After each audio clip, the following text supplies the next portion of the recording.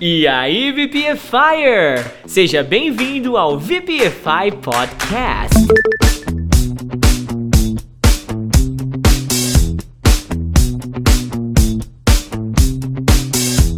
Se você quer saber as melhores dicas de inglês da podosfera, você deu play no podcast certo. Eu sou o Teacher Du. Eu sou o Teacher Baby. E eu, Teacher Juan. E juntos nós vamos trazer 7 dias de conteúdo em menos de 1 hora. VPFI!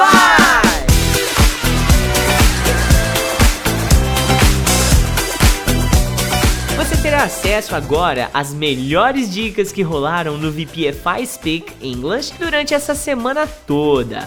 Let's get started by Monday.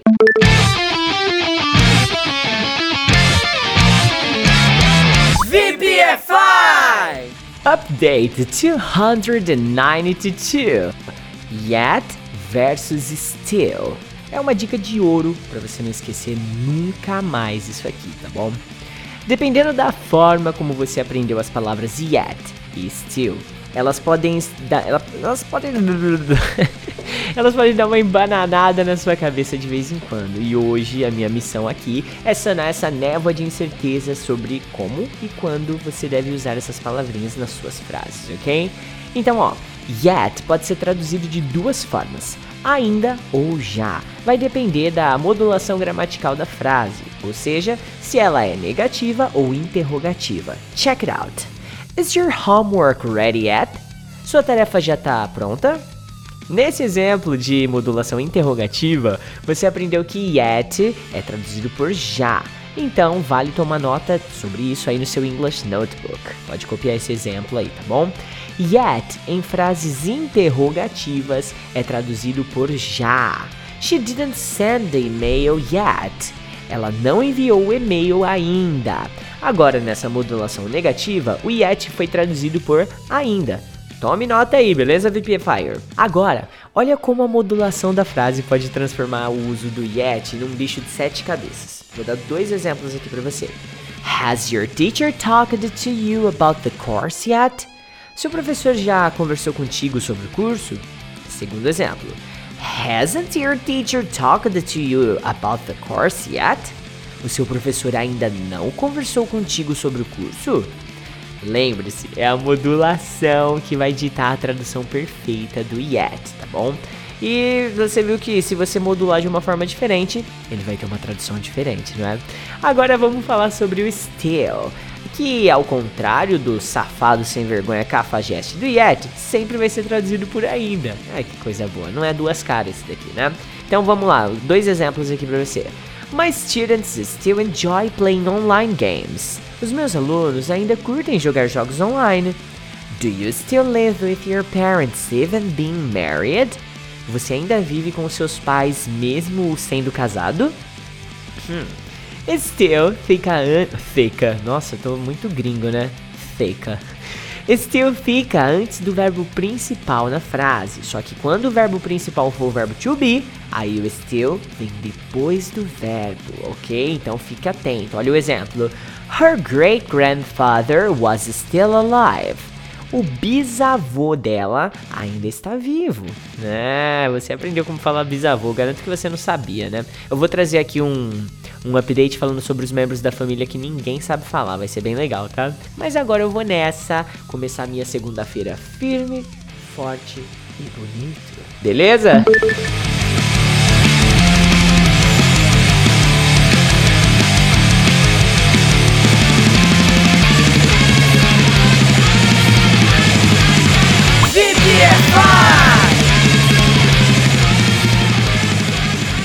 E aí, galerinha do VPFI Speak English, Teacher Juan aqui para mais um update nesse grupo maravilhoso, tá? Antes de tudo, bem-vindo para quem chegou recentemente no grupo, ok? Espero que vocês aprendam muito inglês.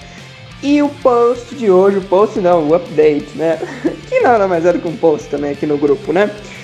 São 5 formas de dizer parabéns em inglês, tá? É um quadro de vocabulário que eu ensino para vocês Geralmente são 3 formas, tá? Mas nesse do parabéns eu tive que colocar 5 porque são muitas formas, né? E cada um pode escolher a que mais gosta. Então vamos lá.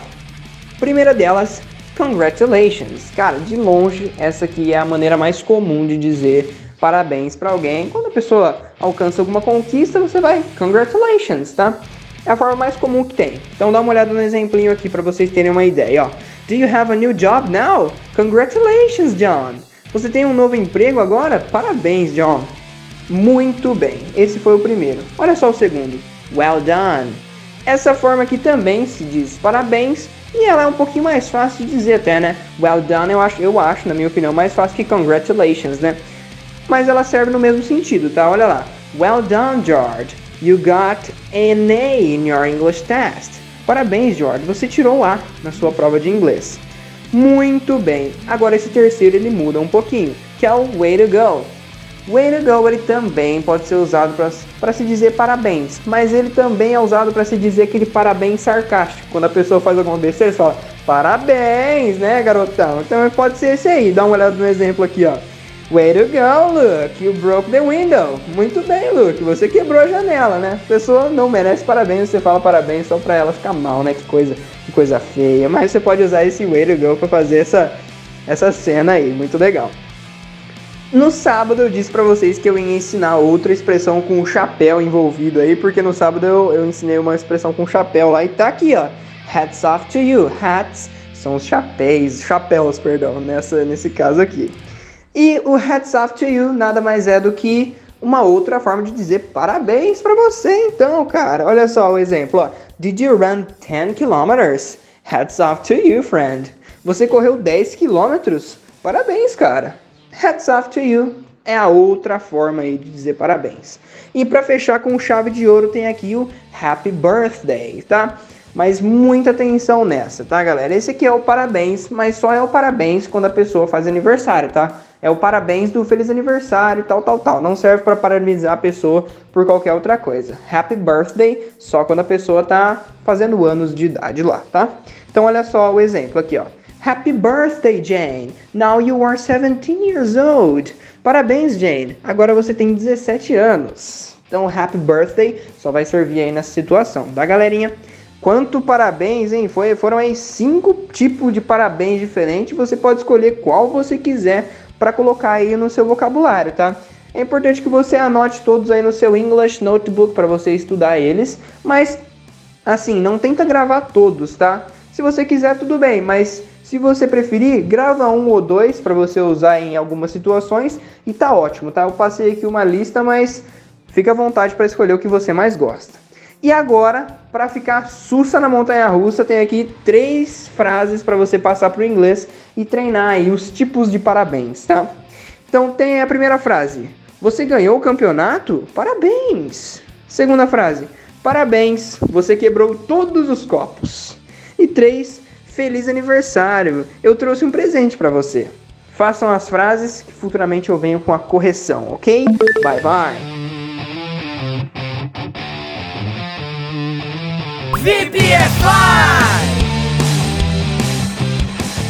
Salve galerinha VPFire! Update 284, a origem da palavra ok. Vamos combinar uma coisa, ok? Se vocês estiverem ok com isso, podemos começar. São várias as formas de utilizar o tão conhecido ok e provavelmente você utiliza bastante essa expressão, que é muito comum nos países de língua inglesa e acabou sendo incorporada em nosso vocabulário. E você sabia que o famoso ok está completando 181 anos de existência? É verdade que é estranho ter um número tão específico para o nascimento de uma palavra, mas os linguistas chegaram a essa data devido à sua primeira publicação na imprensa, que é mais precisamente no dia 23 de março de 1839. A expressão ok tem quase tantas histórias de origem como conotações, mas os linguistas em geral concordam que a expressão foi publicada pela primeira vez em 23 de março de 1839 em um jornal de Boston. Mas de onde ela veio? Bem, graças ao etimologista norte-americano Alan Walker Reed, ela é possível ter uma ideia sobre isso. Depois de uma pesquisa minuciosa da história do OK, Alan publicou suas descobertas na revista American Speech em 1963 e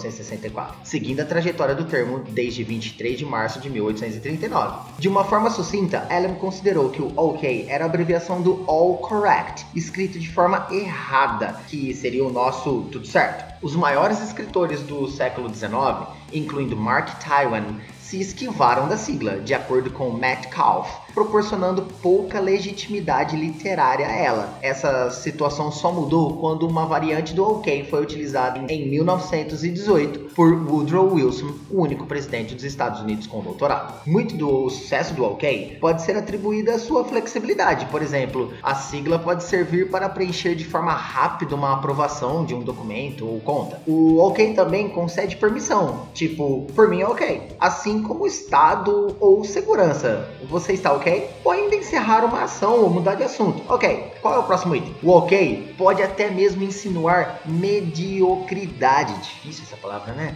Ou uma decepção. A festa estava OK. É claro que todas essas formas de utilização são mais frequentes nos países de língua inglesa, mas algumas delas são bastante utilizadas no Brasil e em outras nações. Galera, a citação do OK no jornal de Boston é tida como a primeira registrada. No entanto, é impossível descartar as origens alternativas. E aí, galera, eu não vou nem me arriscar a falar, porque tá em escocês, em grego, em africano, e aí vocês podem conferir no update por escrito, porque eu não vou nem me arriscar. E a nossa última versão vem de uma versão bem famosa, que é provavelmente que você já ouviu por aí, que é aquela versão que diz que o OK era a sigla de Zero Killed, uma abreviação de 0 mortos, em relatórios de campo de batalha. Não ter nenhuma baixa entre soldados, sem nenhum morto na guerra, era algo muito bom, e com o tempo a expressão foi se tornando sinônimo de que estava tudo certo. Então, é isso aí, muitas teorias malucas e por fim não temos certeza da origem, mas espero que vocês tenham gostado do nosso OK, espero que vocês estejam OK, e OK, já falei muito OK por hoje, ok? Vamos para o desafio do Update 294. Number 1. Ok, vamos falar de outro assunto porque desse já me cansei. Number 2. Como você está? Sua mãe me disse que você não está muito OK hoje. Number 3. Ok, você pode brincar depois de fazer a sua tarefa. Thank you so much, Teacher Baby off.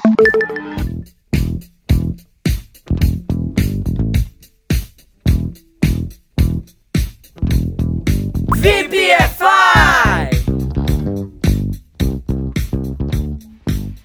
Update 295, Jawbreaker. Mesmo com mais de 20 anos de estudo da língua inglesa, dia após dia eu me deparo ainda com palavras que eu não conheço e pior ainda, que eu nunca tinha visto em lugar nenhum, nem ouvido, nenhum tipo de contato. Eu tava nesse exato momento ouvindo o álbum de pop punk do Machine Gun Kelly e começou a tocar a música Jawbreaker, e até aí beleza. Ok. A special thanks to Tello, the ex-drummer of my rocking band. He was the responsible to introduce me to this new album, and yeah, I had a rock band. We had, right, Tello? Right, Tello? Yeah. Mas voltando ao conteúdo pedagógico aqui, beleza? Eu sei que jaw pode ser traduzido por mandíbula ou então maxilar. E o breaker dá a ideia de quebrar alguma coisa. Então, quando eu ouvi a música do artista falando que a garota era uma jawbreaker, aí começou a minha saga por informação, né? O que seria esse tal de Jawbreaker? Eu fiquei na dúvida de verdade, tá ligado? De verdade mesmo. Deixa eu tirar isso daqui que eu tava comendo uma melancia, mas não tô mais, tá? Bom, então olha só. Primeira coisa que eu encontrei pesquisando sobre o Jawbreaker. A very hard word to pronounce. O jawbreaker pode ser uma palavra muito difícil de se pronunciar. Por exemplo, paralelepípedo. Apesar que essa aqui é bem de boa, né? Eu desafio você a gravar um vídeo seu. Um vídeo não, pode ser um áudio, vai. Falando papibaquígrafo, papibaquígrafo, papibaquígrafo 3 vezes sem errar. Essa sim é desafiadora, tá? Aí você vai descobrir o que é um jawbreaker de verdade, tá? Mas óbvio que a música não tava falando sobre esse significado dessa palavra, então eu fui em busca de mais conhecimento, né? Segunda coisa que eu encontrei na net afora aí sobre jawbreaker. A little candy ball very hard to break.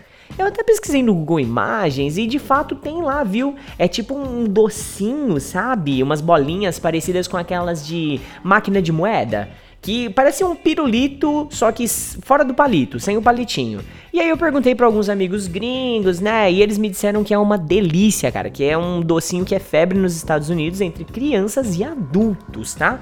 Olha que maravilha. A palavra que eu pesquisei, ela me trouxe, além de conhecimentos básicos da língua inglesa, me agregou cultura, tá entendendo? Mas ainda eu não havia encontrado informação sobre a música, que era o início dessa jornada, né? E eu não consegui encontrar em lugar nenhum na internet. Aí eu resolvi pedir ajuda mais uma vez para o meu querido amigo Clinton Davis. Ele mora lá na Flórida e ele é tipo o nosso correspondente internacional aqui no VPFI. Quando a gente busca na net e não acha, é ele que resolve nosso problema. Inclusive, tá? Ele tá gravando vídeos culturais que em breve serão postados aqui, tá bom? Fica atento, ok? Bom, ele falou que o compositor chamou a garota de Jawbreaker porque provavelmente ela é doce, igual o Candy, porém uma pessoa difícil de lidar, uma pessoa complexa. E eu acredito que faz muito sentido, porque se você ler o restante da lyrics, faz todo sentido do mundo. Agora fica a dica final. Quer curtir uma música boa nessa terça-feira? Aproveita a dica, vai lá no Spotify e digita Tickets to My Downfall, do Machine Gun Kelly. No Spotify ou então no YouTube mesmo, sei lá, onde você preferir ouvir música, aí já era. Vale a pena cada uma das canções. Agora vamos embora, Teacher Voodoozinho.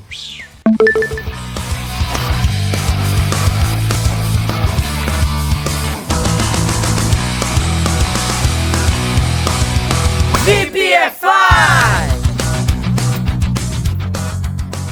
E aí, galerinha do VPFI Speak English, Teacher Juan aqui para mais um update neste grupo maravilhoso. E olha, já está mais do que na hora. Mas mais do que na hora de quê, Teacher Juan? Pois é, hoje no update eu vou te ensinar como é que se diz já está mais do que na hora em inglês, né? Então já está mais do que na hora de você aprender como é que se fala isso em inglês. E como é que a gente fala, afinal? Muito simples, ó. It's high time. It's high time significa já está mais do que na hora, ou então já passou do tempo de você fazer tal coisa, ou da gente ir para tal lugar e etc. Isso aí vai mudar conforme o contexto. Mas olha só esse exemplinho para você sentir o feeling do negócio, ó. It's high time you learn English. Já está mais que na hora de você aprender inglês. Então uso it's high time e aí já mando you learn English quando é uma pessoa e muda a pessoa, ok? Essa é uma expressão que ela geralmente vem no início da sentença, tá? Não é uma regra, mas usualmente ela vem mais no início porque fica uma coisa mais natural, né? Então geralmente ela vem mais no início para você falar depois o que já passou do tempo da pessoa fazer. Então dá uma olhada aqui nesse outro exemplo com um verbo depois. Eu fiz o primeiro exemplo com uma pessoa depois da expressão, agora com um verbo, olha só. It's high time to consider the problem on a global scale. Já passou da hora de considerar o problema em uma escala global. Então, to consider veio aí depois da expressão que é para considerar, né? Já passou da hora de considerar. Então, usa o to consider aí. Essa é uma expressão que a gente fala a todo momento em português e que geralmente fica meio difícil na conversação quando você tem que falar isso, né? Quando você quer falar isso, você tem que achar uma saída porque você não sabe como falar, mas agora você sabe. E já está mais do que na hora de você praticar tudo isso, tá? Você vê que é uma expressão muito simples, não tem segredo algum usar. Coloca lá it's high time e aí coloca o que já passou da hora da pessoa fazer, né? E aí você pode usar no contexto que você preferir, no contexto que você precisar usar na sua conversação. Mas para praticar melhor tudo isso, vou colocar 3 frasezinhas aqui para você passar para o inglês e já praticar esse it's high time aí, tá? E você pode também, em vez de it's, colocar it is, tá? O it e o is separadinho aí, mas dá na mesma, né? É só uma contração aí do it is, é o it's, tá? Então, mas pode usar o it is também, tá? Que até coloquei no segundo exemplo, né? It is high time to consider the problem on a global scale. Então, também pode usar o it is. Mas dá uma olhada nos exemplinhos que eu separei aqui nos desafios para vocês, ó. Já está mais do que na hora de você dormir. Segundo, já passou da hora de ler este livro, você tem prova amanhã. E terceiro e último, já está mais do que na hora de você fazer algumas mudanças aqui. Então coloquem aí embaixo suas frases, pratiquem o It's High Time, porque eu tenho certeza que vai ser bem útil para vocês na hora da conversação, ter esse artifício aí para falar, ok? Coloquem no seu English Notebook também para vocês fixarem esse vocabulário. Bye bye, VPFires!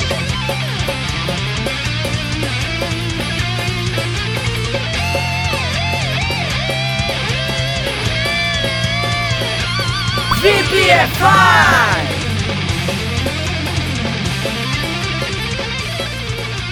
Salve, salve, galerinha VPFire! Update 297. Never mind. Hoje trazemos mais uma expressão muito útil no seu cotidiano, o never mind. Você com certeza já ouviu ela em vários lugares se tem contato regular com o inglês. Nevermind, além de ser um excelente álbum do Nirvana, tem duas possibilidades de uso. Na primeira, equivale a nossas expressões tipo deixe pra lá, esqueça. Já na segunda, equivale a quando usamos o verbo imaginar para dizer que um fato é ainda mais real que o outro já mencionado. Por exemplo, I can't treat water, never mind swim. Eu não consigo ficar parado na água, imagine nadar. Se liga para mais alguns exemplos. I'll go up in 1 second. I promise. Never mind. I don't need your help anymore. Eu vou subir num segundo, eu prometo. Deixa pra lá. Eu não preciso mais da sua ajuda. Was his name David? No, I don't think it was, but never mind. Go on. O nome dele era David? Não, eu acho que não era. Mas esquece, segue em frente. With this knee, I can't hardly walk. Never mind run. Com esse joelho, eu mal consigo andar. Imagine correr. Vamos para os desafios do Update 297. Number 1. Eu quero comprar isso para seus filhos. Esqueça o custo. Number 2. Dorothy. Vamos lá. Deixe para lá os seus sapatos. Eles não vão secar logo. Number 3. Ele mal consegue escrever um e-mail. Imagine um livro inteiro. Thank you so much, my friends. Teacher Baby off.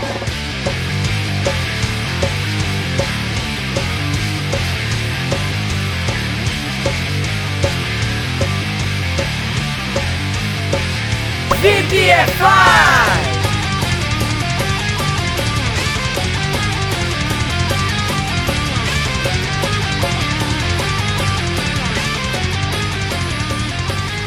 Update 298. Palavras que você confunde sempre em inglês. Small car ou little dog. Big house ou large pop. Tall ou high, a gente usa isso para altura? Na boa, isso é realmente muito confuso, né? É tudo muito confuso aqui, quando o assunto é small, little, big, large, tall, high. Cara, é uma loucura mesmo, viu? Mas o tema foi sugerido pelo nosso querido amigo VPFire Gustavo de Sá, o ninja do turismo carioca, alright?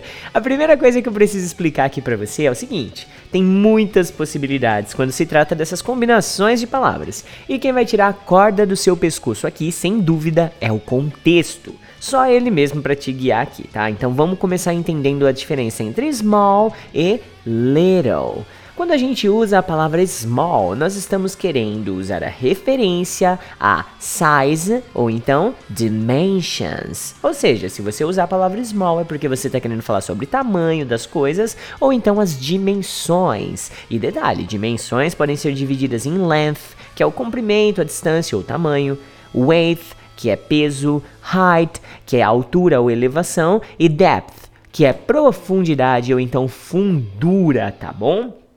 Anota aí também que nós usamos o small para falar sobre intensity, que é a intensidade de alguma coisa. Se você usa o small para descrever um objeto, por exemplo, se trata de algo pequeno, beleza? Agora vamos falar um pouco sobre o coitado do little, que ficou aqui no esquecimento.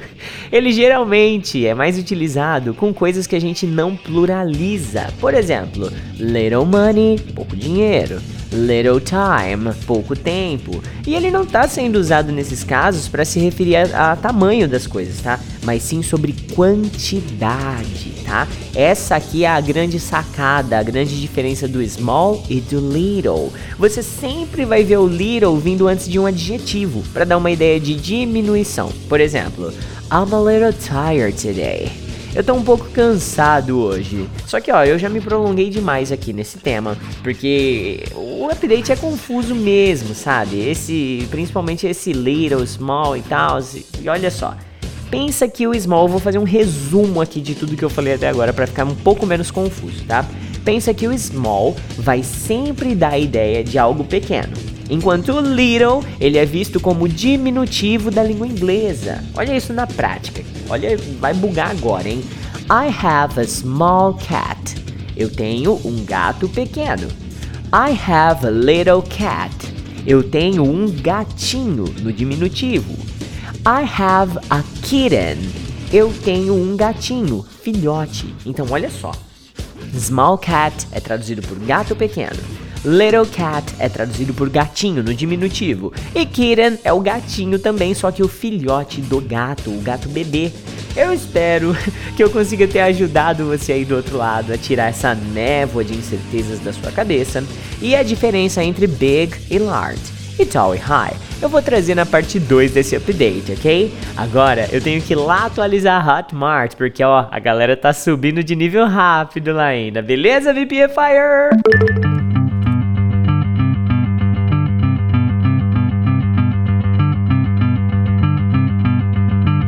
VPFI! E aí, galerinha do VPFI Speak English, Teacher Juan aqui para mais um update. Esse aqui não é qualquer update, é o penúltimo update antes dos 300 updates, hein? Olha, é muito conteúdo, hein, cara? Já colocamos aí 300 coisas diferentes para vocês estudarem inglês, desde expressões, gramáticas, vocabulário. Muito bom, muito bom. Tô muito orgulhoso de mim, do Teacher Du e do Teacher Baby, e de vocês também, porque vocês estudam aqui com a gente, né? Então, todo mundo merece uma comemoração muito legal. E hoje a diferença entre a palavra polite and educated. Essas palavras, galerinha, elas causam um pouquinho de confusão, tá? Porque as duas são traduzidas como educado ou educada em português, tanto a palavra polite quanto a palavra educated. Mas tem um detalhezinho, tem uma diferencinha entre elas que vocês precisam saber, tá? Vamos começar com o polite. Lembrando que essa última sílaba dela é bem tímido, tá? Então polite. Bom, esse aí é aquele educado no sentido de que se porta bem em algum lugar, tem bons modos, entendeu? Trata as pessoas bem. É uma pessoa civilizada. Então essa aí é uma pessoa polite, tá? Olha só o exemplinho que eu separei aqui pra vocês. Do you know Erica's daughter? She's a very polite girl. Você conhece a filha da Erica? Ela é uma menina muito educada. Então é uma menina que tem bons modos, que é uma menina civilizada, entendeu? Trata as pessoas bem e assim por diante. Você é uma pessoa polite. Um detalhe que é importante ressaltar aqui para os alunos que estão começando na jornada do inglês e não chegaram ainda na Lesson 5 do Pack 1 é que polite, tanto polite quanto educated, eles são adjetivos, né? Então eles dão característica a um substantivo e eles sempre vêm antes do substantivo, tá, galerinha? Adjetivos em inglês eles sempre vêm antes. Por isso que eu coloquei o polite antes do girl, tá? Em português a gente fala uma menina educada e em inglês a gente inverte, fala polite girl, tá? Então é importante ressaltar aí, mas quando você chegar na lição 5 do Pack 5, você vai entender isso aí tintim por tintim, tá? Bora para a segunda palavra aí, que é o educated, tá? Esse aqui é aquele educado de uma pessoa que é instruída, né? Que ela é uma pessoa educada academicamente falando, tá? Os antigos aqui da minha região, eles costumam falar que é uma pessoa estudada. Falar fulano é estudado, quer dizer o quê? Que ele teve uma educação acadêmica, que ele fez uma faculdade, ou que ele estudou demais em algum momento da vida dele. Uma pessoa instruída, né, a palavra, né? Então dá uma olhadinha aí no exemplo que eu separei. My teacher is educated. I learn a lot from him. From him nada. I learn a lot with him. Perdão. Que eu aprendo muito com ele, né? Então, olha lá, meu professor é educado. Eu aprendo muito com ele. E esse educated, ele também pode ser, se vocês quiserem, traduzido por instruído, né? Se você quer enfatizar que a pessoa ela é instruída em algum assunto. Ela é educada academicamente em algum assunto. É uma diferença bem sutil, né, galerinha? Mas que vai fazer muita diferença quando você quiser dar um significado específico, um sentido específico para alguma frase. Porque vamos concordar, né? Tem gente que é educated, mas não é nada polite. Então tem gente que é bem instruído, tem muita formação acadêmica, mas não tem bons modos. E você tem que destacar isso quando você for falar. E com esse update vai te ajudar a te escolher, vai te ajudar a escolher qual palavra usar em qual sentido diferente. Para você frisar isso aí na sua cabeça, é hora do time to practice, tá? Que tem aí 3 frasezinhas em português e você tem que passar elas pro inglês. E aí eu coloquei entre parênteses qual educado que eu quero, né? Como é traduzido, as duas palavras são traduzidas da mesma forma pro português, eu coloquei aí lá logo após a frase, instruído ou uma pessoa que tem bons modos. E aí você pode escolher qual que você deve escolher aí para qual educado diferente. Os tipos de educado aí, né? Então a primeira frase, meu pai é muito educado, no sentido de instruído. Segundo, seu filho não é educado, coloque-o de castigo, bons modos. No sentido de bons modos. Mas esse colocar de castigo, hein, Juan, como é que eu vou saber? Já teve update sobre colocar de castigo e eu lembro porque fui eu que coloquei, ensinando vocês o verbo aí colocar de castigo, hein?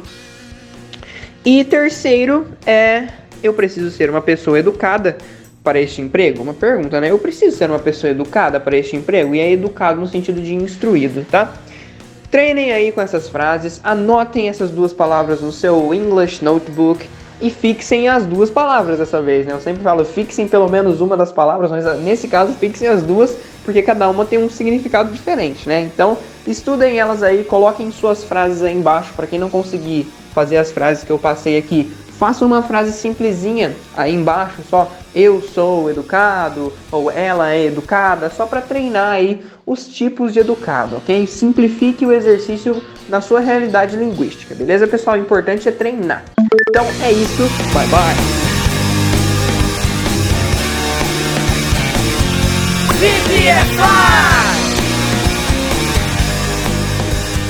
Update 301.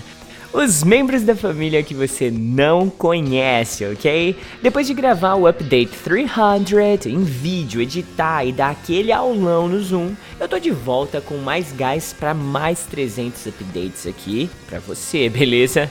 Então olha só, hoje nós vamos falar sobre o assunto do aulão do Zoom de ontem, que foi sobre os family members. Só que não é um family member qualquer, tá? Eu vou focar aqui naqueles que ninguém sabe como fala, porque father, mother, brother, sister, eu não vou nem perder tempo falando, explicando, porque isso aqui você já sabe, ou pelo menos já deveria saber.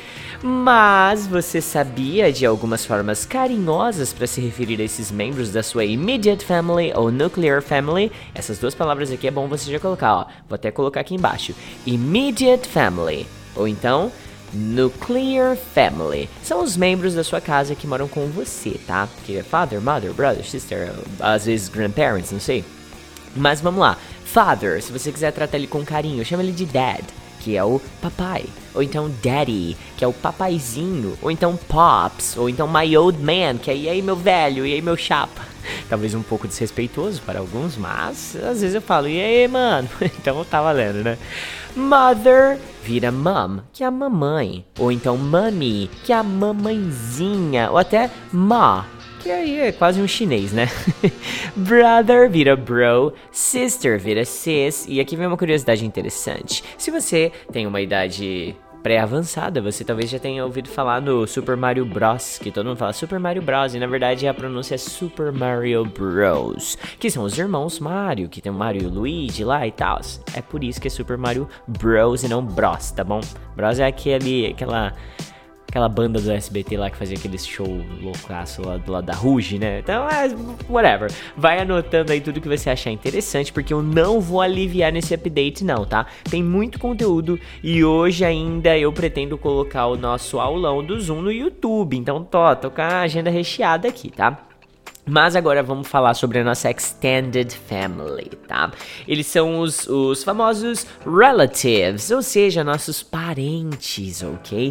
Começando pela geração acima dos nossos parents. E ó, válido lembrar demais aqui que parents significa pais. Parentes em inglês são os relatives, não vai fazer confusão com isso, tá? Mas a extended family inicial aqui, ó, grandfather, grandmother, grandson, granddaughter, cara, vai vendo? Tá escrito grandfather, grandmother, mas não, a gente não leu o D. Grandfather, grandmother, é um Dzinho bem tímido, bem sumido, tá ligado? Agora, quando você quer elevar uma geração acima, tá? Pra falar do seu bisavô, por exemplo, é só você acrescentar a palavra great. Eis que surge o great grandfather, e aí ele vira o bisavô, entendeu? Quer mais uma geração? Fácil, cara. Chama então o tataravô, ó. Great Great Grandfather. E a cada geração você pode aumentar um great e fica tudo ótimo. Pegou a referência? Tataravô, Great Great Great Grandfather, ok? Agora vamos lá pro lado do tiozão do pavê que todo mundo tem. Ou talvez você já estava nessa fase da vida. Nossa, buguei feio aqui. Talvez você já esteja nessa fase da vida do tiozão do pavê. Porque tio em inglês a gente chama de uncle. Tia, aunt. E é igual a pronúncia de formiga, que é aunt também. E cousins, que pode ser primos ou primas, é unissex o termo. Agora, se você quiser falar de graus de relacionamento com esses primos, aí é só usar o first, ou então second, ou então o third, pra falar sobre primos de primeiro, segundo e terceiro grau. Mas vamos acelerar aqui, olha, cara, isso aqui vai ficar longo, eu tô sentindo já, hein? Vamos acelerar então, ó. Eu vou falar sobre os family members que você ganha quando você se casa com alguém, ou seja, os nossos queridos in-laws. Olha essa frase aqui, ó. I'm going to visit my in-laws this weekend, I'm sorry. Eu vou visitar os parentes da minha esposa esse final de semana, desculpa. Então, ó, quando você usar esse termo in-law, é porque você tá falando da sogra, da cunhada, do genro, whatever. Alguém que veio agregado à sua família quando você se casou. É bem fácil pegar esse conceito, porque é só você colocar o grau de parentesco do seu par amoroso e acrescentar in-law. Por exemplo, father. Father você sabe que é pai. Então, o pai da sua esposa ou o pai do seu marido, quando você coloca in-law, ele vira o seu sogro. Ah, gostou dessa dica? Então vamos lá, ó. Father-in-law vira o sogro. Mother-in-law, a sogra. Brother-in-law vira o cunhado. Sister-in-law vira a cunhada. Salve, Luana Nazar. Son-in-law vira o enteado. Daughter-in-law vira a enteada. E apesar de não ter os nomes específicos, você pode acrescentar os in-laws também para tio, tia, avó e afins aí do seu amoreco, beleza? Então, ó, se você ainda tá aqui, é porque você tá interessado nesse assunto. E agora vai começar a ficar mais interessante ainda esse update. Eu garanto que daqui pra frente vai ter muita coisa que você não sabe e ainda vai aprender comigo, tá? Então vamos lá. Vamos falar sobre a família Step e a família Half. Olha lá. Pensa que a parte step da família são aqueles membros agregados depois que seus pais se casam com outras pessoas. Eles são agregados porque eles não possuem laço sanguíneo. Por exemplo, stepmother é a madrasta. Ela é da sua família, mas não tem nenhum laço sanguíneo ali. Stepfather, o padrasto. Um stepbrother, por exemplo, é o filho do novo parceiro ou da nova parceira dos seus pais. E se for uma stepsister, é a mesma coisa, só que pra filha, tá?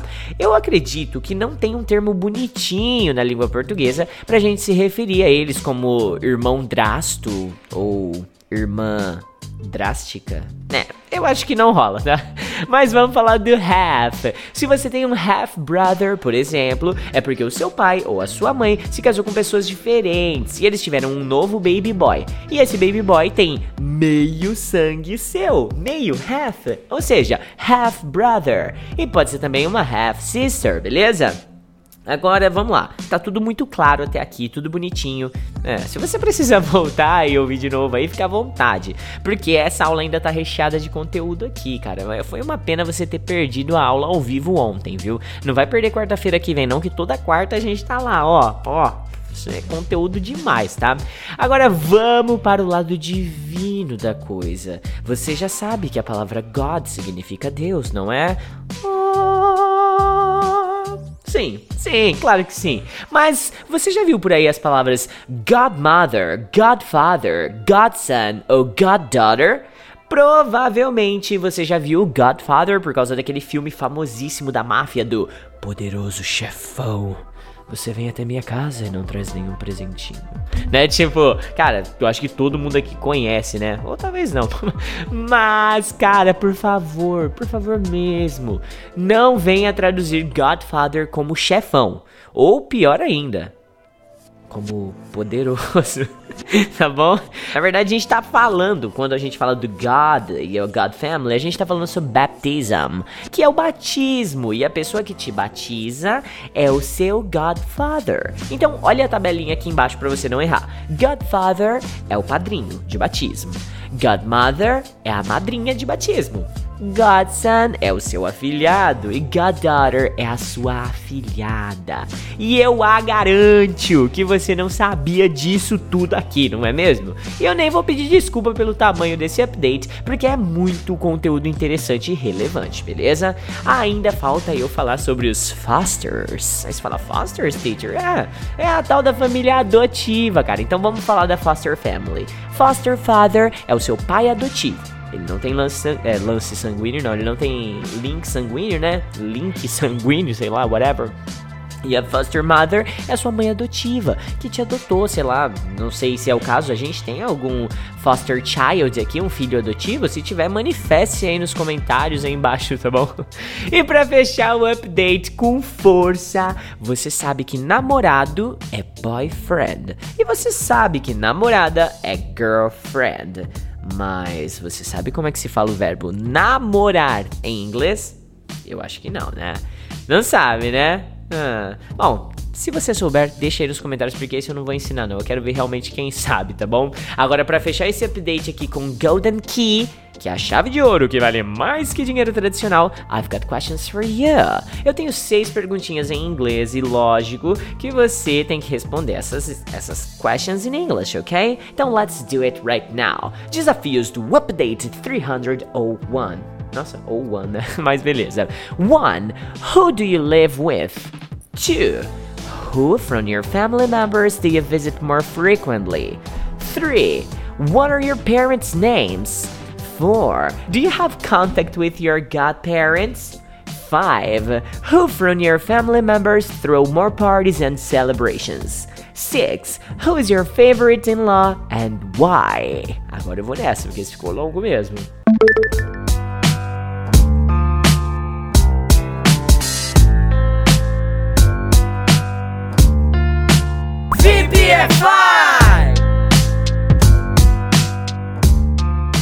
E aí, galerinha do VPFI Speak English, Teacher Juan aqui para mais um update neste grupo maravilhoso. Hoje um pouquinho mais atrasado porque eu tive um monte de aula durante a manhã aí, mas eu tô aqui ainda e vou ensinar para vocês 3 formas diferentes de se dizer o verbo descobrir em inglês. Coloquei até umas lupinhas do Sherlock Holmes aí para ilustrar o descobrimento. Então vai ser 3 formas aí para aumentar o seu vocabulário. A primeira delas é o mais famoso de todos, que é o verbo to discover. To discover pode ser tanto o verbo descobrir quanto o verbo explorar, tá bom?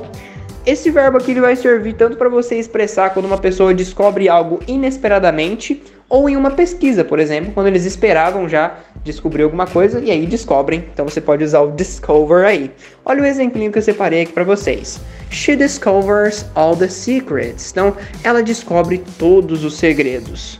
Eu usei o discovers aí com S porque a pessoa da frase era she, tá? Então sempre quando é he, she ou it, o verbo ele vai ter uma mudança no presente, né? No caso do discover, ele vai ganhar só um Szinho aí, por isso que virou discovers. E esse verbo, galerinha, o to discover, ele é um verbo regular, tá? Então, no passado, ele vai ganhar um ED. Olha só uma frase com ele no passado aí, ó. The principal discovered our plans. O diretor descobriu os nossos planos. Como ele descobriu no passado, ele discovered, tá? Muito bem, segunda frase marota aí, segunda frase não, né? Segunda forma de dizer encontrar em inglês, descobrir. É que isso aqui vocês vão entender porque eu falei encontrar. Olha só, é o phrasal verb find out, tá? Find out é o phrasal verb descobrir. Esse phrasal verb, ele geralmente é usado para quando alguém descobre uma informação ou um fato sobre alguém, tá? É mais sobre informações do que sobre lugares ou etc. Olha só. Can you find out anything? Então, você consegue descobrir alguma coisa? Mas tem um detalhe. O verbo to find, sozinho, sem o out, ele é o verbo encontrar. Por isso que eu falei encontrar em vez de descobrir. Porque ele também pode ser encontrar, tá? Mas quando ele se junta com o out, quando esse verbo to find se junta com o out, ele vira descobrir, tá, galerinha? Ele se torna, ele dá o sentido de descobrir. E um outro detalhe sobre esse verbo to find é que ele é um verbo irregular. Ao contrário do discover, ele é um verbo irregular. Por isso que no passado ele não ganha D. Ele fica como found, found. Olha só um exemplinho aqui com ele no passado, ó. Her parents found out she had a boyfriend. Então os pais dela descobriram que ela tinha um namorado. Como eles descobriram? No passado eles found out, tá, galerinha? Muito bem, muito bem. E a terceira e última maneira, mais diferentona de todas também de falar descobrir, é sniff out. Sniff out. E essa aqui é até engraçada porque, além de descobrir, ela também pode ser farejar, no caso de cachorro, ou enfim, qualquer animal que fareja aí, né? Mas geralmente cachorros, né? O cachorro da polícia e etc.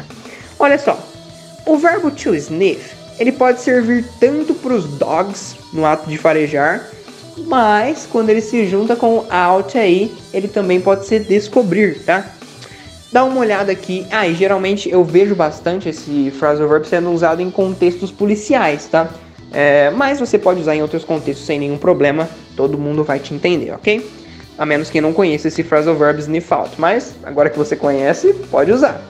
Ok, olha só o exemplinho que eu separei aqui com o sniff out para vocês. The detectives always sniff out the thieves. Os detetives sempre encontram os ladrões, sempre encontram ou sempre descobrem os ladrões, né? Sempre descobrem onde eles estão. O verbo to sniff, ele é um verbo regular, igual ao discover, então no passado ele ganha ED. Olha só como é que fica aí esse verbo, esse phrasal verb aí no passado. The police sniffed out the kidnappers yesterday. A polícia encontrou os sequestradores ontem, ou a polícia descobriu os sequestradores ontem. Então, os sequestradores, galera, essa palavra eu não conhecia, tá? São os kidnappers. Kidnappers. Olha só que palavra engraçada, né? São os sequestradores, que não é tão engraçado assim, né? Meio grave até. E aí no passado acontece um linking sound aqui, ó. Sniffed out, ok? Então, muita atenção nisso aí. Agora que você já sabe tudo sobre descobrir aí, já descobriu como é que fala muitas formas de descobrir, olha só que confuso, é hora de você praticar com os nossos desafios, com os nossos exercícios. Olha só a primeira frase. Eu preciso descobrir quem fez isso. Segundo, ela sempre descobre as melhores coisas. E terceiro, os cachorros são ótimos em descobrir drogas. Então, 3 frasinhas bem simples. Se você não conseguir nenhuma dessas frases, faça a sua frase simplesinha e treine, porque é importante, ok? Fixe pelo menos uma dessas formas de se dizer descobrir, tá? A que você mais gostou, a que você achou mais fácil, e manda bala. O importante é estudar inglês e vamos que vamos, galerinha. Bye, bye. VPFI! Salve, salve, galerinha VPFire! Update 303. Punctuation marks. Você já se perguntou quais são as nomenclaturas das principais pontuações em inglês? Primeiramente, devemos saber os nomes dos diversos sinais de pontuação. O primeiro e mais comum na pontuação em inglês é o ponto final, chamado de dot. A vírgula é chamada de comma. Elas podem ser utilizadas para separar orações, substantivos e adjetivos. Quando nos referimos ao ponto e vírgula, falamos semicolon. O ponto e vírgula, assim como no português, não é muito utilizado nas pontuações em inglês, tá? É bem comum. Quando vamos citar alguém, sempre utilizamos 2 sinais, as quotation marks, aspas, ou column, 2 pontos. Também utilizado quando vamos enumerar uma sequência de itens. Quando queremos fazer uma pergunta, podemos utilizar a question mark, que é o ponto de interrogação, ou utilizar uma exclamation mark, que é um ponto de exclamação, utilizado para indicar entonações. Vamos para o desafio do Update 303. Number 1. Pergunto a vocês, qual ponto que usamos para fazer pergunta? Number 2. Qual ponto usamos para citar uma pessoa? Number 3. Qual ponto utilizamos para separar orações? Thank you so much, Teacher Baby.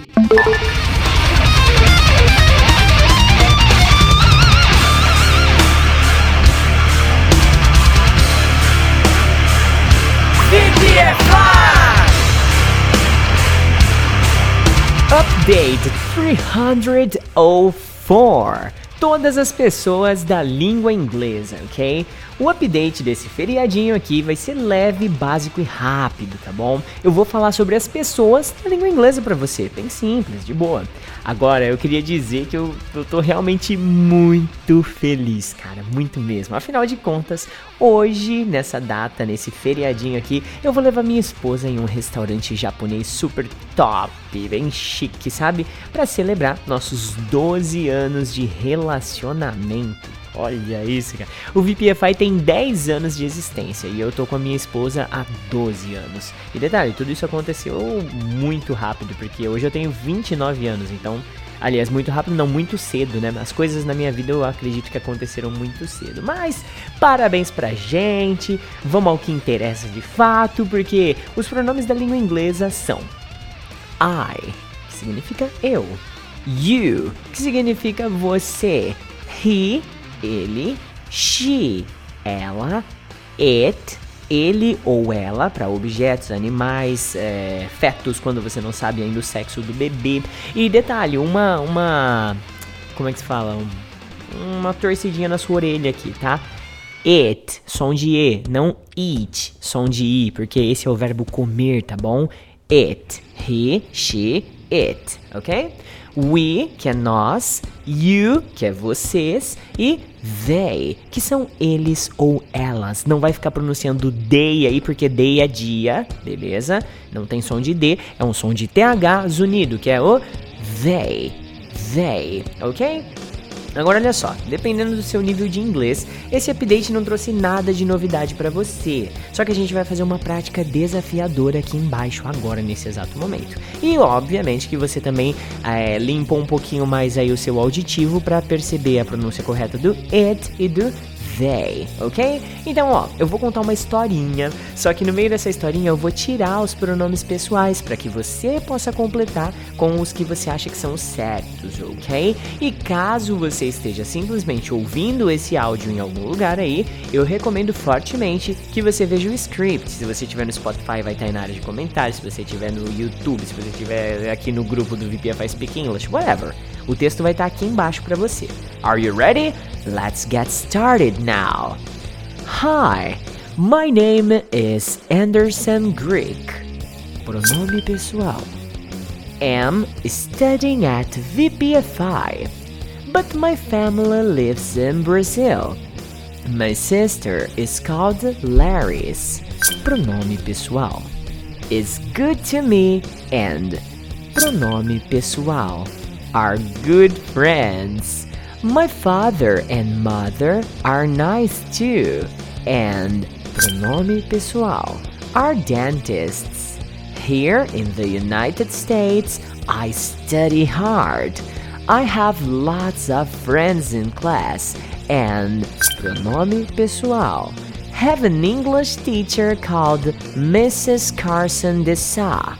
Pronome pessoal. Is a nice teacher, but she gives us a lot of homework. I like English very much because pronome pessoal is very important for my professional future. Prontinho! Se você conseguiu identificar alguma referência nesse texto aí, talvez tenha sido mera coincidência, viu? Não sei não. Onde eu fiquei falando pronome pessoal, vai ter que colocar um I, ou you, ou he, ou she, ou it, ou we, ou you, beleza? Agora vamos aos desafios do Update 304. Cria aí uma frase com cada um dos pronomes pessoais. Quero uma frase com you, I, he, she, it, we, they. Combina Dex? So that's it for the holiday. Eduardo Soto out.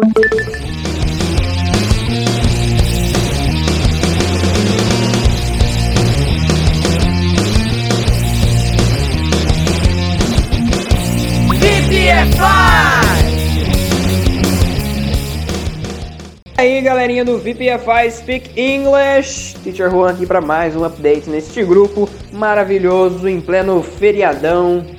Mas estamos aqui porque você tem que treinar o seu inglês, aproveitar o feriado, né, galera? Aproveitar o feriado aí, aprender um pouco de inglês. E hoje eu fiquei sem palavras, porque é isso que eu vou ensinar para vocês, a falar inglês. É bem comum quando a gente fica impressionado com alguma coisa, indignado com alguma coisa, fala, vixe, fulano ficou sem palavra, cara. Pois é. Hoje a gente vai aprender como é que se fala isso de duas maneiras em inglês, tá? Para expressar a mesma coisa aí de ficar sem palavras, né? Então, a primeira delas, to be lost of words. Olha que beleza, to be lost of words significa ficar sem palavras, tá? E aí você vai trocar o to be aí que tem nesse lugar pela pessoa, no lugar do to, e o seu respectivo verbo to be, né? Se for I, vai ser am, se for he, she, it, vai ser is, e todas as outras pessoas vai ser are. Muito bem, muito bem. Então olha só o exemplinho que eu separei para vocês. When the bomb exploded, everybody was lost of words. Quando a bomba explodiu, todo mundo ficou sem palavras, tá? Como essa frase estava no passado, galerinha, lá, quando a bomba explodiu no passado, todo mundo ficou no passado sem palavras. Eu usei aí o verbo to be no passado, tá? Por isso que tá aí was. Everybody was lost of words. Was é o verbo to be no passado, tá? No caso de everybody, né? Que é a terceira pessoa. Então usa-se o was aí. Mas vamos ver aqui um exemplinho com ele no presente, tá? Que é um pouquinho mais comum de se ver, né? Um pouquinho mais comum de quem estuda inglês, porque geralmente a pessoa estuda o verbo to be primeiro no presente, depois no passado, né? Então mais pessoas vão poder falar esse tipo de frase aqui no presente, ó. Every time I need to talk to her, I'm lost of words. Toda vez que eu preciso falar com ela, ou conversar com ela, né? É até mais adequado aí, eu fico sem palavras. Muito bem. A segunda maneira de se dizer ficar sem palavras é to be speechless, ok? Que também significa estar sem palavras. Olha só o exemplinho. Man, this concert was awesome. I'm speechless. Cara, esse show foi fantástico. Eu tô sem palavras. Aliás, essa forma aí, galerinha, speechless, é a forma mais comum, tá? É mais comum as pessoas falarem speechless do que lost of words. Mas aí tem duas formas para você variar aí também, né? Mas speechless eu acho que é até mais fácil de falar, né? Que é uma palavrinha só, basicamente, com o verbo to be aí, já tá tudo certo. Bom, ótima hora agora para você praticar com os nossos desafios aí. Você pode escolher entre essas duas opções de ficar sem palavras aí e fazer as frases aqui no desafio. 3 frases em português que a sua missão é passar pro inglês, tá? Primeira frase. Aquele dia eu fiquei sem palavras. Então essa frase está no passado, ok? Então muita atenção.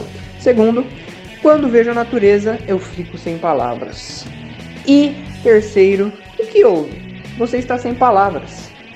Pois é, 3 frasezinhas aí bem bacana. Se você que está começando não consegue fazer uma frase assim tão complexazinha, motoqueiro passando aqui, tão complexazinha, faça uma frase, crie uma frase sua aí com 2, 3 palavrinhas aí, só para treinar esse novo vocabulário, tá? Anote ele aí no seu English Notebook e treine, fixe pelo menos uma dessas formas aí de se dizer estar sem palavras, porque quando você for conversar em inglês com alguém, você vai lembrar como é que se diz. Ou to be speechless, ou to be lost of words. Bye bye, VPFire!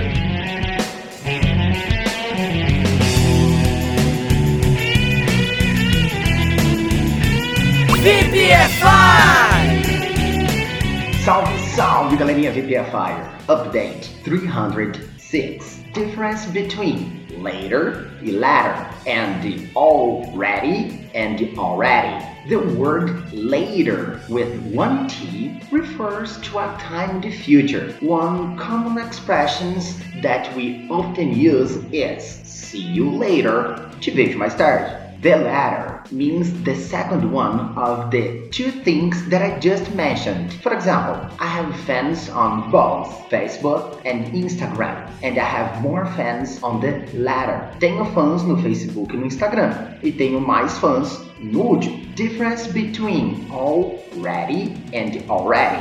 The terms already and already sounds identical and sometimes confused. Already is used in the context of an event which is happened previously. Example, are you buying Christmas cards already? It's only September. Você já está comprando cartões de Natal? É só setembro. Already is a phrase having two words used together, all and ready, which means everything ready. Example, are you all ready for the test? Você já está pronto para o teste? Desafios do Update 306. Number 1. Posso te ver mais tarde?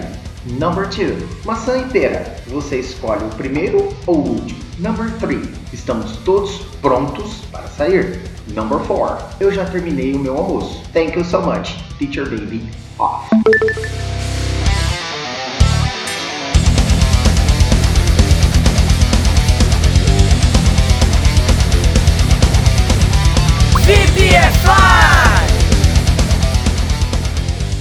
Update 307.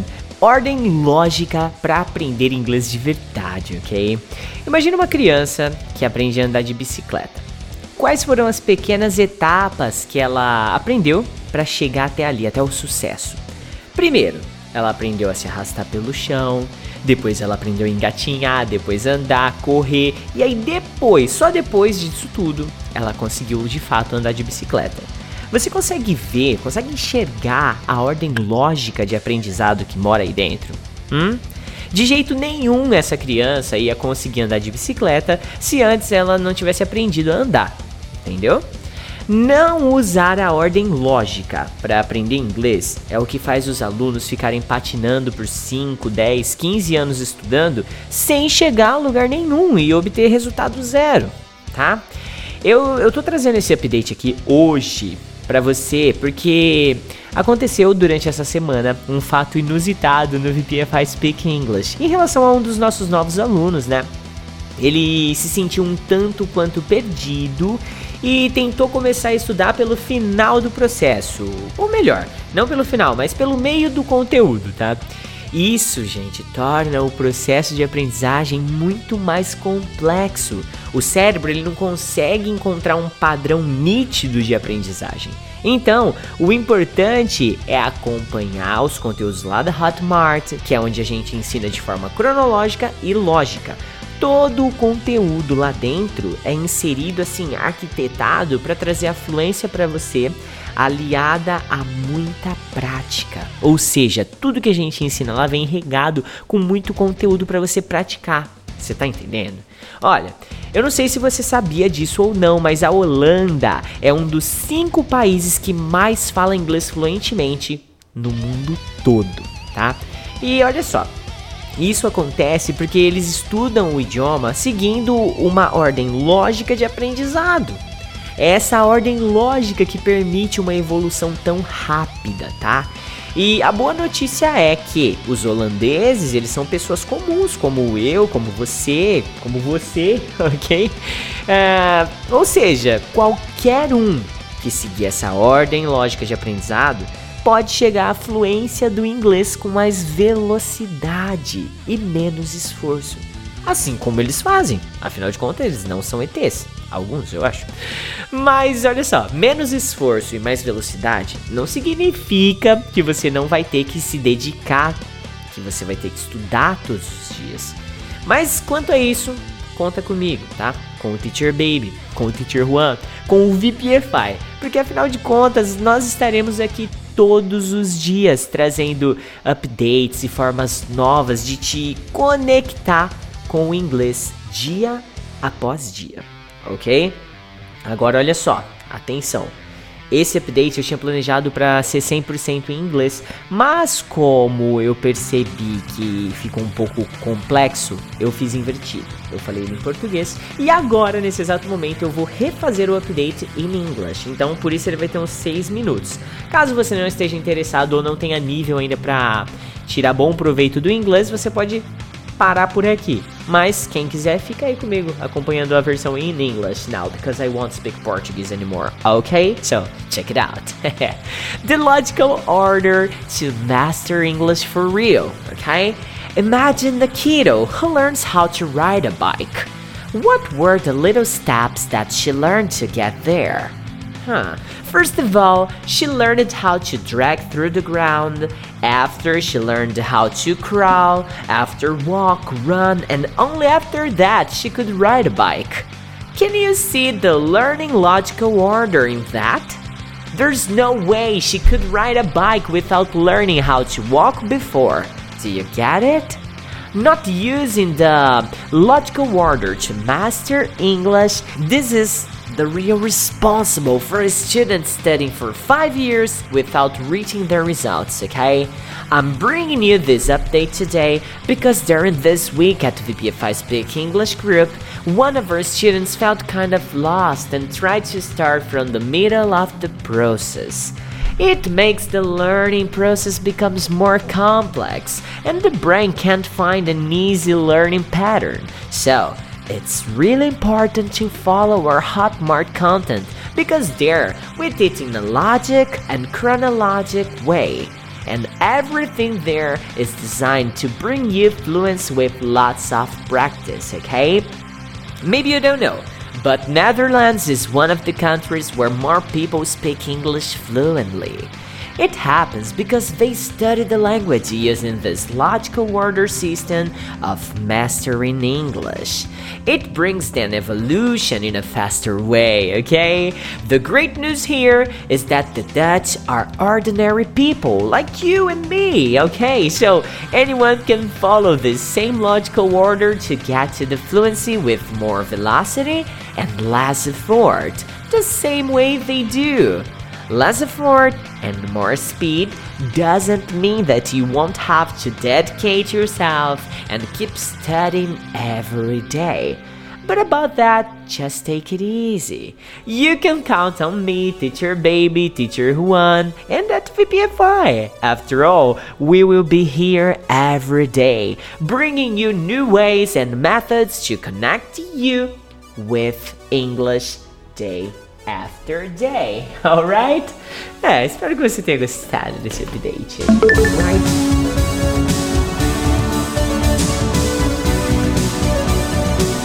VPFI! E aí, galerinha do VPFI Speak English, Teacher Juan aqui para mais um update neste grupo maravilhoso. E hoje a gente vai ver a diferença entre infancy e childhood, beleza? Vamos lá então. Começando aqui por infancy, que é uma palavra que vem do latim, assim como a palavra infância no português, por isso que eles são bem parecidos, né? Infância e infancy são bem parecidos. Mas, geralmente, essa palavra não é usada para a infância toda da criança. Ela é usada mais ou menos nos primeiros anos de vida, tá? Quando a pessoa ainda é um bebezinho fofinho. Então dá uma olhada no exemplo aqui, ó. It usually happens in infancy. Isso geralmente acontece nos primeiros anos de vida. E é bem comum que a gente traduza essa palavra infancy para nos primeiros anos de vida ou então quando bebê, tá? Quando bebê. Olha só um exemplo aqui, quando bebê. She got sick many times in her infancy. Ela ficou doente muitas vezes quando era bebê. Então, quando era bebê também é uma tradução bem legal para infancy, tá? Outra palavra que substitui isso aí é babyhood, tá? Mas isso aí eu vou até falar em outro update, que a gente vê todas as fases da vida, vai ser bem legal. Mas pode usar babyhood também para essa faixa etária aí, que é poucos anos de vida, tá? E aí tem a nossa segunda palavrinha, que é childhood. Essa aqui sim, você vai poder usar para falar sobre a infância toda da pessoa, tá? Até quando ela é criancinha, já anda, já brinca, já faz um monte de coisas, antes de entrar na pré-adolescência. Da pré-adolescência para trás é tudo childhood, ok? E aí você pode usar para falar sobre a infância toda. Não é o caso do infancy, que é só nos primeiros anos de vida. Olha só a frase aqui, ó. I played a lot in my childhood. Eu brinquei muito na minha infância. Então isso acontece bastante. Geralmente a gente brinca bastante na nossa infância. Então tá aí essa frase para ilustrar bem. É uma diferença muito interessante que tem essas duas palavras, né? As duas significam infância, mas infancy é mais usada para o comecinho da infância, 2, 3 anos de vida. E o childhood sim é usado para a infância toda, tá? É interessante falar que você pode ver infancy também no contexto de infância toda, tá, galera? Mas tô dando uma visão geral aqui, que como geralmente é colocado, ok? E agora tem o time to practice para você praticar essas duas palavrinhas novas que você tem no seu vocabulary. Inclusive, anote elas aí no seu English Notebook para que você não esqueça, tá? Primeira frase, eu tive uma infância feliz. Segunda, eu dormi muito nos meus primeiros anos de vida. E 3, ela teve uma infância muito difícil. é bem comum usando essas palavras, a gente coloca a frase no passado, né? Ninguém fala da infância no presente, a menos se a pessoa for uma criança ainda. Então, geralmente é, e na minha infância eu tive, na minha infância eu falei, na minha infância eu fiz, porque geralmente é usado no passado. Mas, coloquem aí essas frases, pratiquem childhood, pratiquem infancy e adicionem essas palavras no seu vocabulário para quando vocês forem falar com alguém em inglês, vocês se lembrem delas. Ok, VPFires? Bye bye!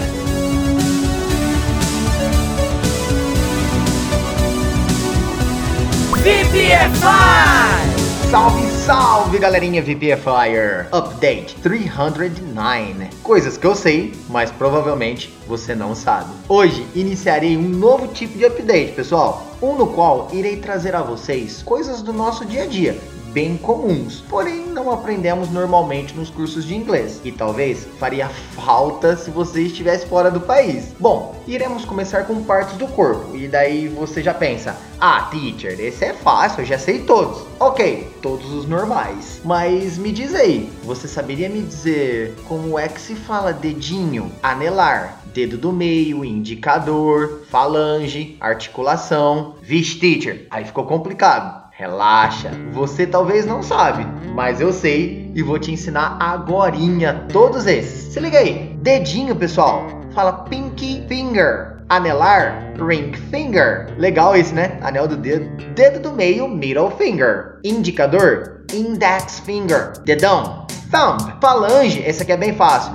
Falanges. Articulação, knuckles. E aí, conhecia algum desses? Se sim, congratulations, parabéns! E agora, vamos praticar um pouquinho? Se liga aí nos exemplos. I hurt my pinky finger yesterday in the game. Eu machuquei meu dedinho ontem no jogo. I wear my ring on my ring finger. Eu uso meu anel no meu dedo anelar. My thumb is swollen. Meu dedão está inchado. My knuckles are very flexible. Minhas articulações são muito flexíveis. Curtiram? Espero que sim. Bora para os desafios do Update 309. Number 1. Ele mostrou o dedo do meio para mim. Que feio. Number 2. O dedinho dela é muito pequeno. Number 3. Estou com dores na articulação do meu dedão. Thank you so much, Teacher Baby. Off. Gente do céu, 1h e 13 minutos de conteúdo. Eu não vou nem prolongar essa despedida agora, hein? Foram trocentas dicas muito bem elaboradas por 3 professores de inglês com mais de 100 exemplos de uso. É isso, é conteúdo top pra quem quer aprender inglês de verdade, beleza? E assim a gente fecha a nossa 13ª semana oficial de resumo de conteúdos do VPFI por aqui. Eu espero que você tenha gostado, afinal de contas são 3 professores dedicados a você e ao seu aprendizado. E claro, se você gostou desse conteúdo, dá um feedback aí pra gente, tira um screenshot da sua tela, marca @você pode falar inglês nas suas mídias sociais e chama a gente aí no WhatsApp pra ter um papo. É 16 99752 2487, beleza? Vale lembrar que esse podcast só é possível graças ao VPFI Speak English, que é o nosso grupo de VPFIers que estudam com a gente lá na Hotmart. Aquele bando de doidos e malucas que amam estudar inglês com a gente, com o Teacher Baby, com o Teacher Juan, comigo, todos os dias mesmo, beleza? Então agora mesmo, se conecta com a gente em todas as nossas mídias sociais. É só você procurar por VPFI ou então Você Pode Falar Inglês. Agora eu vou nessa, vou curtir meu domingão com a minha família, porque amanhã eu inicio a 14ª semana. Bye bye, VPFIers! Fica aí curtindo esse baixo rasgando seu domingão!